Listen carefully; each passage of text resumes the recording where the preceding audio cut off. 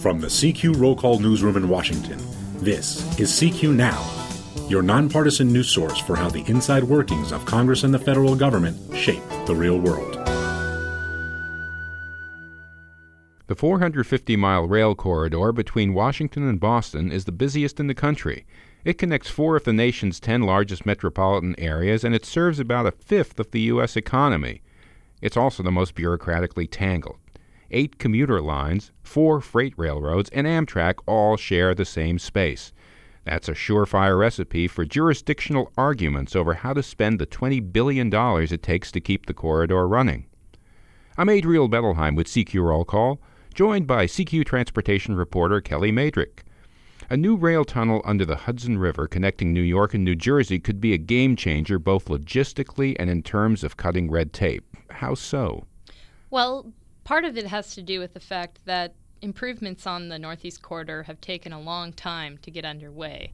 So with news of a deal this fall struck between the federal government, Amtrak, and the states, it sounds like there's been progress on getting the improvements underway. Even though there was this announcement from Congress, the federal government has still yet to announce exactly how much money that's going to involve and what improvements it's going to be.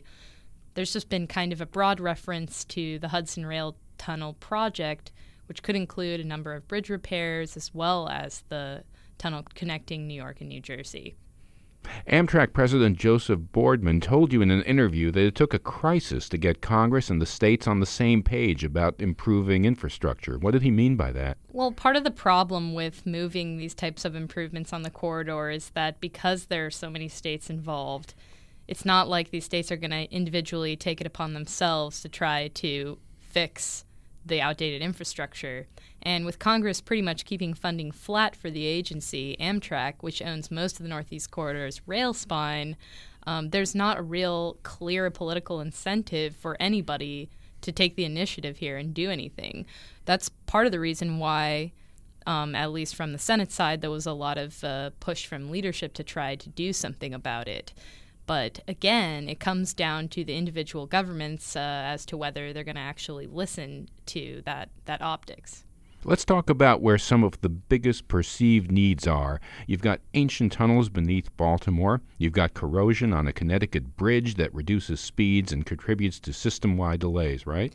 And part of the issue is that even if we get a new Hudson River rail tunnel, there's still plenty of other bottlenecks across the corridor that could become a problem. So, the curves in the tunnels in Baltimore force trains to cut speeds in half to 30 miles an hour. Double-level freight cars don't fit in the tunnels now, but then we have a Bush River Bridge in Maryland, for example, that needs 20 workers to open it for passing boats. And those problems have created traffic jams across from New York to Boston, from Washington to Connecticut. Not just this rail tunnel that's suddenly got some new political weight behind it. So that's why the Federal Railroad Administration has been working on a broader vision for the corridor. Includes the tunnel improvements. Remember that those tunnels were damaged by Hurricane Sandy, but again, they're also over 100 years old, and there's plenty of infrastructure up and down the corridor that needs just the same amount of attention. As you say, Congress has been pretty tight with the money, but it did establish a commission in 2008 to improve decision-making. So how has that process worked? Congress established the Northeast Corridor Infrastructure and Operations Advisory Commission to get the ball rolling on system improvements. And part of one of the biggest responsibilities they have is to allocate costs among users of the infrastructure, which is basically another way to try to cut through some of this political gridlock, because if you are one state among many that share this line, you don't want to go ahead and say that you're going to pay for a lot of the improvements when you don't really understand your needs compared to the others or your use compared to the others. So far the commission has been spending a lot of time agreeing on a plan for reallocating, at this point, about $200 million in annual costs based on use in each jurisdiction. But the problem is getting governments and agencies to go along, and that's just a drop in the bucket for what's needed in the long run. This Hudson River Tunnel project could eliminate a major choke point. You said before we don't know specific amounts, but what share would the federal government be kicking in? Senator Cory Booker and Senator Chuck Schumer said 50-50, that Amtrak and the federal government, which subsidizes Amtrak and gives it support, would basically pay for half, while the states would collect the other half.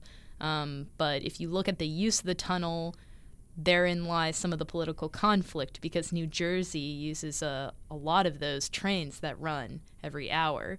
And so New York and New Jersey governors have assured the federal government that they're ready to get behind their 50% cost share.